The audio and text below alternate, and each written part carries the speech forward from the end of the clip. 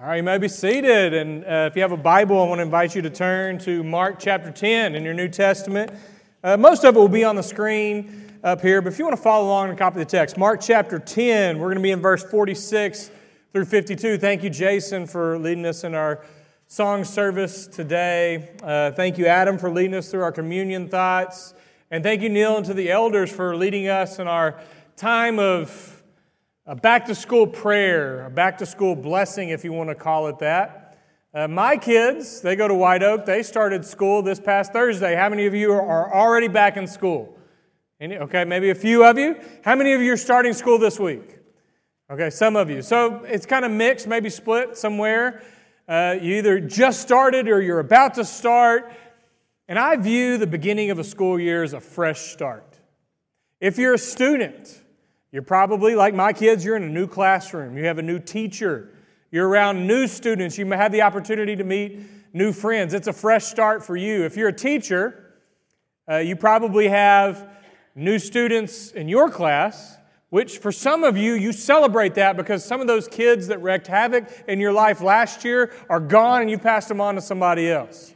You might be in a new school, a new classroom yourself, new administration, new principals. You know, there's a lot of newness. It's a fresh start. Some of you, when you know school's about to start back, you get that new haircut or that new hairstyle. Maybe go back to school shopping. You get some new clothes. It's all a big, fresh start. Last school year is a memory. It's gone. And now we have the start of something new, and that can be exciting.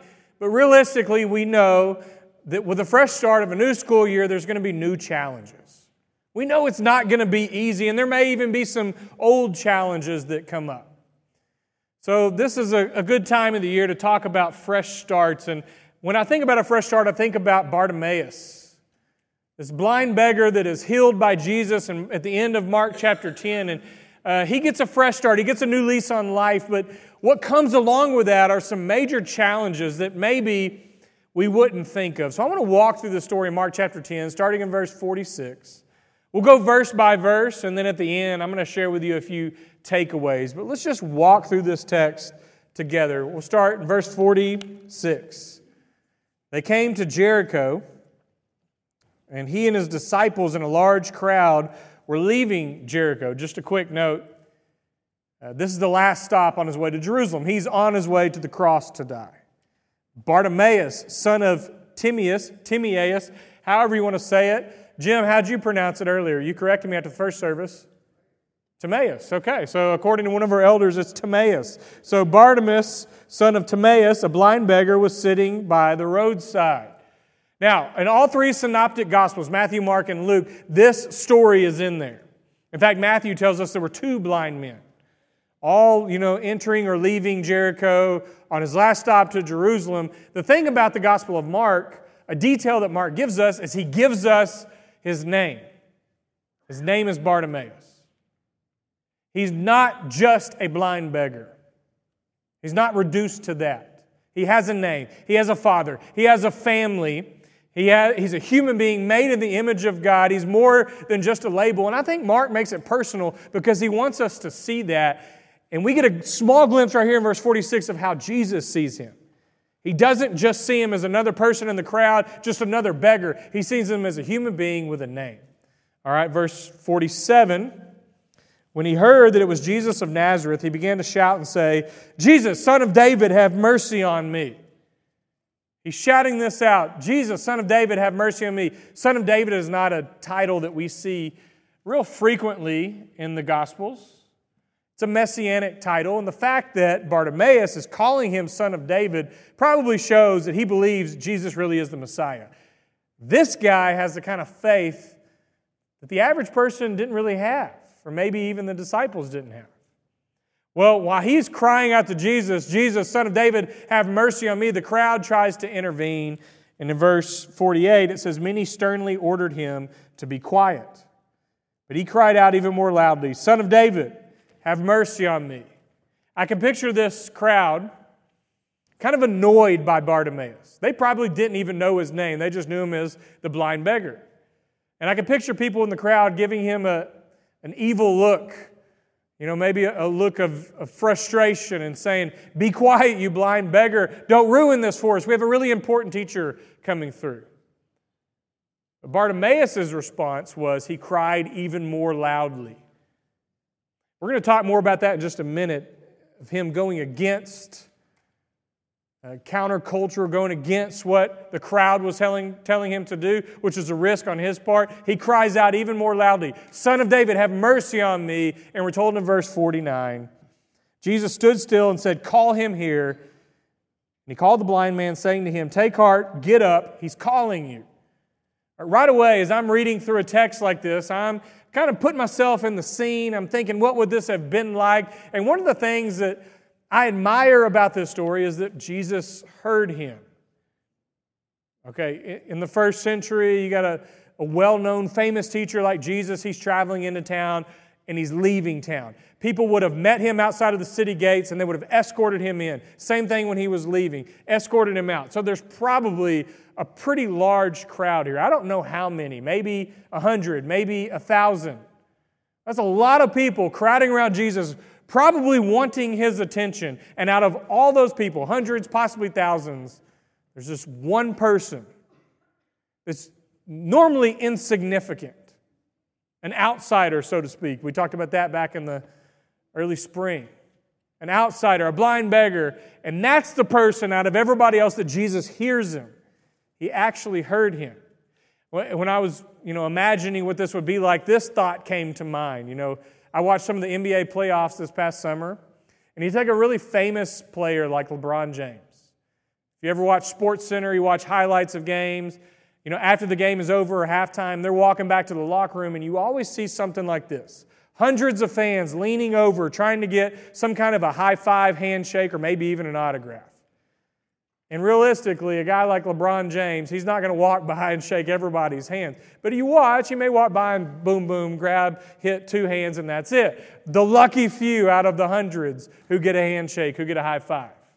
It also made me think of when I was a little kid, my dad took me to see WCW wrestling in Reunion Arena in Dallas. Y'all remember Reunion Arena?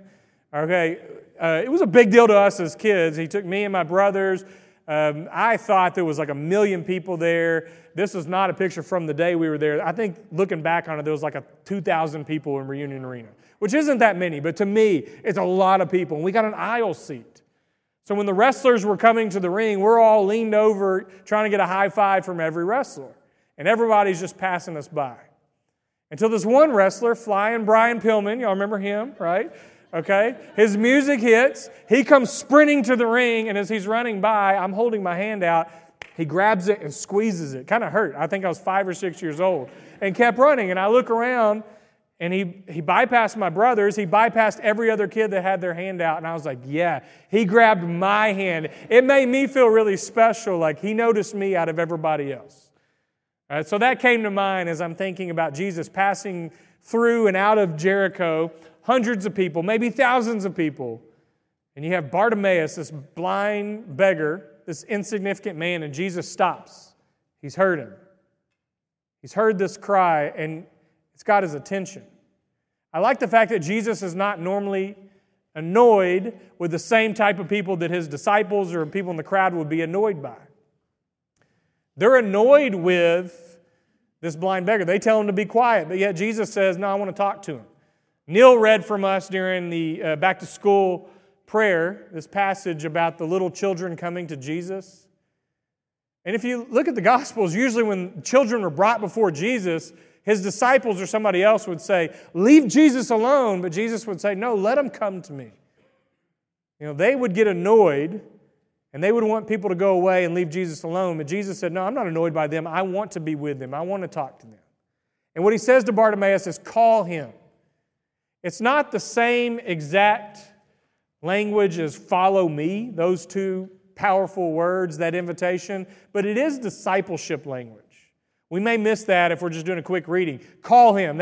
He's inviting him not just to talk to him or to heal him. He's inviting him to begin this process of discipleship. Call him.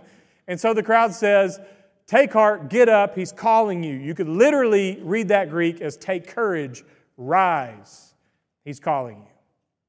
I like the fact that the crowd, the people that were trying to tell him to be quiet, are now ordered by Jesus to escort Bartimaeus into his presence. Verse 50, we get what might seem like an insignificant detail. It says, throwing off his cloak, he sprang up and he came to Jesus. Well, we read that and we're like, okay, well, he throws his cloak off. I mean, that's not that big of a deal out of the whole story. About 9 years ago, I started my master's at Lubbock Christian University online, and I had this professor named Dr. Michael Martin, and when we read this text together, he said, I want you to pay attention to this. In the ancient world, when you would throw off your cloak, that's symbolic of death. So there's some significance to this passage. There's a reason Mark gives us this detail. He is rising at the call of Jesus, throwing off that cloak, that coat that he had on. You know, it reminds me of baptism a little bit. When we're baptized, we even have a song where we take off the old robe and you put on the new. He's throwing off that old robe in response to Jesus. And then in verse 51, Jesus said to him, what do you want me to do for you? This question that he asks him, which I find this question really interesting and perplexing. Why would Jesus ask this question? Jesus is a great healer. He has been casting out demons. He's been curing the sick. He's been giving a sight back to the blind. And all these things that Jesus is doing, a blind guy comes up to you and you say, what do you want me to do for you? Well, wouldn't it be obvious? It's a no-brainer. You should heal him, right? Well, Jesus, usually when he asks a question, there's something deeper going on. What do you want me to do for you? Well, does he want a fresh start? You know, we talked about going back to school and these fresh starts. Receiving his sight maybe for the first time ever or the first time in who knows how long, that would be a fresh start for Bartimaeus. But Jesus knows by asking this question, as this will be a life-altering decision. And if he makes the decision that he wants his vision, it's going to change everything for him. He is called a blind beggar. His whole life, we don't know how long, but probably most of his life, his adult life at least, he goes to the same spot on the side of the road every day as a blind man begging for money. And if Jesus gives him his sight back, he can't beg anymore. But that means he probably has no education, no training, no job background, no opportunities to work anywhere. He's not marketable. So if he receives his vision, well, that means everything's going to change. He can't be a beggar anymore. As author Kenneth Bailey says, it might be to his advantage to just remain a beggar. I mean, this is a serious question here. What do you want me to do for you? As I was researching this, I came across this article from a magazine. It was written in 2005 by a guy named Robert Kurson. It's called Into the Light. It was about those who were blind and they were able to receive a transplant surgery so they could see again. And as he focused this article on a guy named Michael May who received the surgery, but he does a little background. And so several people that had this surgery, this transplant, they were very excited at first, and this euphoria of the lights and seeing their loved ones was amazing. But then as time went on, they realized that learning to see was not easy. In fact, they were very discouraged, some of them even depressed. Like height, depth, 3D dimensions, the lights, cars, people's faces, facial expressions, telling gender, everything was challenging to them. It wasn't just like, oh, I got vision and now everything is clear. They had to learn to see. And some of them became depressed because they felt like they didn't belong to one world or the other anymore. So this guy named Michael May in 1999, he went blind at the age of 3, and now he was 45 years old. He had learned to live as a blind man, but he decided to have this surgery, which he knew going into it would change everything. It was a life-altering decision to have this surgery, but he embraced it. He embraced the challenges that it brought. His wife said that as soon as they were leaving the hospital, he had all these questions. What's that? Who's that? Is that a car? Is that a bicycle? Is there a step right there? Can I touch that plant? Like he was just so excited to see, but he didn't know what everything was. And she said when they got to the hotel, he would ride up and down the elevator, finding his way to the lobby back to the room just for the thrill of it because he could see. He learned to play catch with his son, which was really challenging. He embraced it. But he knew, receiving his sight for the first time in 42 years, it wasn't going to just be magic. It was going to take some time to learn how to see again. So here when Jesus asks this question, what do you want me to do for you? It's not just a silly random question that Jesus is asking. He's wanting Bartimaeus to own the decision. Do you really want to see again? Because it's going to change everything. And Bartimaeus says, yeah, let me see again. It's a big decision. He could have said to the question, he could have given the answer, could you make me a millionaire? If you give me a lot of money, I'll stop begging. What do you want me to do for you? He could have said, can you preach lessons on generosity and kindness so people will give more when I'm begging? He could have gone those routes, and sometimes we think within those boxes, right? But he thought larger than that. He had this big faith in Jesus. Let me see again. I'm ready. So, in verse 52, at the end of this story, we're told, as Jesus said to him, go, your faith has made you well. So he compliments his faith. And it often seems like in the Gospels that the most unexpected people display the most amount of faith, and immediately he regained his sight. If you're with us last week, we looked at Mark chapter 8.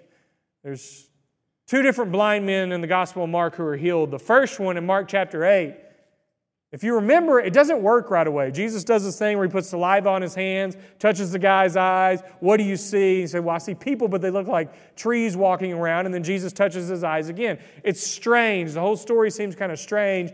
But what I mentioned to you last week is the first blind man in Mark chapter 8, he's a metaphor. He serves as a metaphor for the disciples who don't grasp the whole kingdom picture very clearly.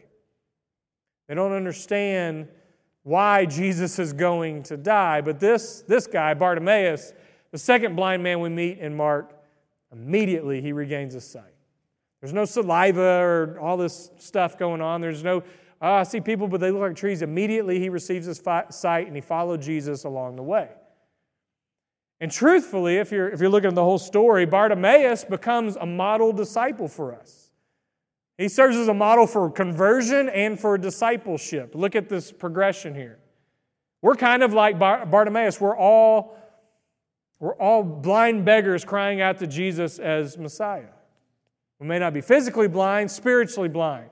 Jesus calls us, we rise. Remember, the crowd said, take courage, rise. He's calling you. We die. We throw off that cloak. We come to Jesus. He heals us. He gives us our sight back. He saves us, and then we continue to follow Him along the way.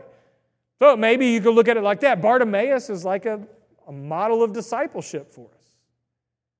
Last week when we looked at the first blind man in the Gospel of Mark, I had this little sub-theme about staying with Jesus even when your vision is blurry. I want to keep that theme this week. Stay with Jesus. And here's a few takeaways from what we learned, I think, or at least a few things that I've noticed from Bartimaeus, this new disciple of Jesus, this model disciple. Here's a few takeaways. One is to stay with Jesus in prayer. So throughout church history, church tradition, there's this one-sentence breath prayer that many people have prayed all over the world, many Christians. It's a combination of Bartimaeus and what he cries out to Jesus, Jesus, Son of David, have mercy on me. And if you read the parable of the tax collector and the Pharisee in Luke chapter 18, you combine what the tax collector prays, this one-sentence prayer, what Bartimaeus prays, and it's Jesus, Son of God, have mercy on me, a sinner. And for 2,000 years now, people have been praying that one-sentence breath prayer. I've prayed that prayer at times where I don't know what else to pray, or when I'm having trouble starting my prayer, Jesus, Son of God, have mercy on me, a sinner. He becomes a model for prayer for us. But he's in the darkness initially, right? He can't see. He's only relying on what people around him are telling him that Jesus is coming by, and he cries out to Jesus from the darkness. And for you and I, there's probably plenty of times in our life where we're going to feel like we're in the darkness, like we're discouraged, we're depressed, we're just struggling, we feel hopeless or helpless. And Bartimaeus becomes a model for us to continue to pray even out of the darkness.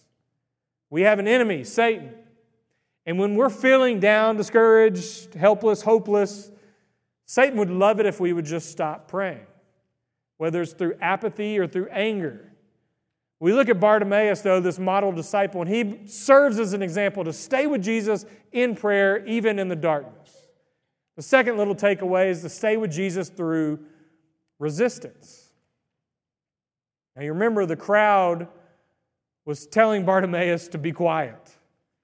Like he's crying out to Jesus, leave him alone. Now, think about Bartimaeus. Place yourself in his shoes. You probably want to stay on the good side of the crowd, right? Because you're raising money from them. You're begging them for money. You don't want them upset with you. And so he has an option when the crowd tells him to be quiet. He can either cater to the crowd or he can take a risk and go against what the crowd is telling him to do in order to be persistent in his faith to meet Jesus. And we have the same option. The crowd kind of serves as a parallel to the culture. And truth be told, without getting into the details, a lot of times following Jesus, trying to stay faithful to Jesus, it feels like we have some resistance from the culture around us, or maybe we're swimming upstream, going against what everybody else is doing. About 3 weeks ago, I mentioned this last week, but my family and I, we went to Pagosa Springs, Colorado. And this river right here, you see this picture, it's called the San Juan River. It runs right through the town. So, 4 out of the 5 days we were there, we went to this river. Day 1, we paid to go river tubing, and then we realized you don't have to pay, you can just go jump in the river. And so we kept going back to the river because it was free, and the kids loved going there. Well, we would get in the river, we would follow the current, it would take us to these hot springs, we would have fun, and we had 2 options to get back to our car. We could either hike up through the river against the stream, against the current, or we could just take the road. Most days we would just take the road to go back to our car. But on our last day, we decided, let's just stay in the water a little while longer. We'll walk upstream. We'll go against the current. And it was a lot more challenging than I thought it was going to be. I mean, the water was maybe up to my knees, so for my kids it was up to here. And at certain spots, the water's coming pretty hard against you. I mean, there were some points where, as we were walking, it almost felt like we weren't even moving. The rocks were slippery. I slipped and ate it several times. And I was trying to hold on to my kids, especially my son. He's a little bit lighter. And every time he fell down, the water would just start to wash him away, so I had to grab a hold of him. And I tried to use it as a teaching opportunity, right, as a parent. So I just said, Christian, have you ever heard the phrase, I'm swimming upstream? His answer, no. So I'm okay. Well, I'm going to explain to you anyways. So when people say, feels like I'm swimming upstream, it means they're doing something hard, or maybe they're doing something that feels impossible, or maybe they're doing something that nobody else is doing. Swimming upstream here. I'm going this way. Everybody else is going this way. And I told him, and maybe he'll understand it later on in life, that sometimes following Jesus feels that way. Feels like what we're doing right now. You're walking up this river while everything is coming against you. And the easy thing to do would just be to plop down and let the stream, the current, take you in the direction it's going in. And that would be fun and exhilarating at first until you started hitting some rocks, and if you followed it long enough, it would put you in some really dangerous water. So the easy thing to do is not always the right thing. And Bartimaeus here, he goes against what the crowd is telling him to do. He goes against the culture. He fights against the resistance. And as a model disciple for us, he serves as an example. And we could ask ourselves these questions. Will you stay with Jesus even if you encounter resistance? There's always going to be resistance. It's never going to be easy. Will you stay with Jesus even if the crowd is telling you to be quiet? Bartimaeus goes against the grain. He goes against the current. He's swimming upstream. But he fights against that resistance. And then the third way, the third little takeaway I think we get from Bartimaeus is to stay with Jesus beyond a fresh start. So I started this a little bit ago talking about how, new school year, fresh start. I think we can all identify with having a fresh start throughout our lives. And what I love about this story is even though Jesus restores his sight, in my opinion, Bartimaeus is a free man at that point. He can do what he wants to. Jesus said, call him. He's invited him, but Jesus is not going to make Bartimaeus follow him. So he has the option. He could go use his newfound freedom, his sight, and just go indulge and say, I'm a free man now. But the last line of that text in verse 52, it says he followed him along the way. So he doesn't just receive an answer to prayer. He doesn't just receive a fresh start or a new lease on life and then go do his own thing. He gets this answer to a prayer and he keeps following Jesus. After he gets the fresh start, he followed Jesus along the way. So this morning, I'm going to offer an invitation to you, maybe in two ways. One is, if you're ready to put on Christ in baptism, you can kind of see some elements of that in Bartimaeus' story. The idea of responding to Jesus' call, dying to your old self, throwing that off, coming to Jesus for Him to save you, to be baptized into Christ, and to start this new journey of following Jesus along the way. Or it may be that you're in a struggle in your own life and you struggle with praying through some of the hard times, some of the dark times, or maybe you felt that resistant and you felt like it was easier for you to just go with everybody else. However we can help you today, however we can pray for you, if you need to respond to this invitation, I'm available to you. Our elders are around the room. They're available to talk to you, pray with you. Let us know how we can help you. Let's stand and continue to sing. There's a fountain free is for you and me. Let us haste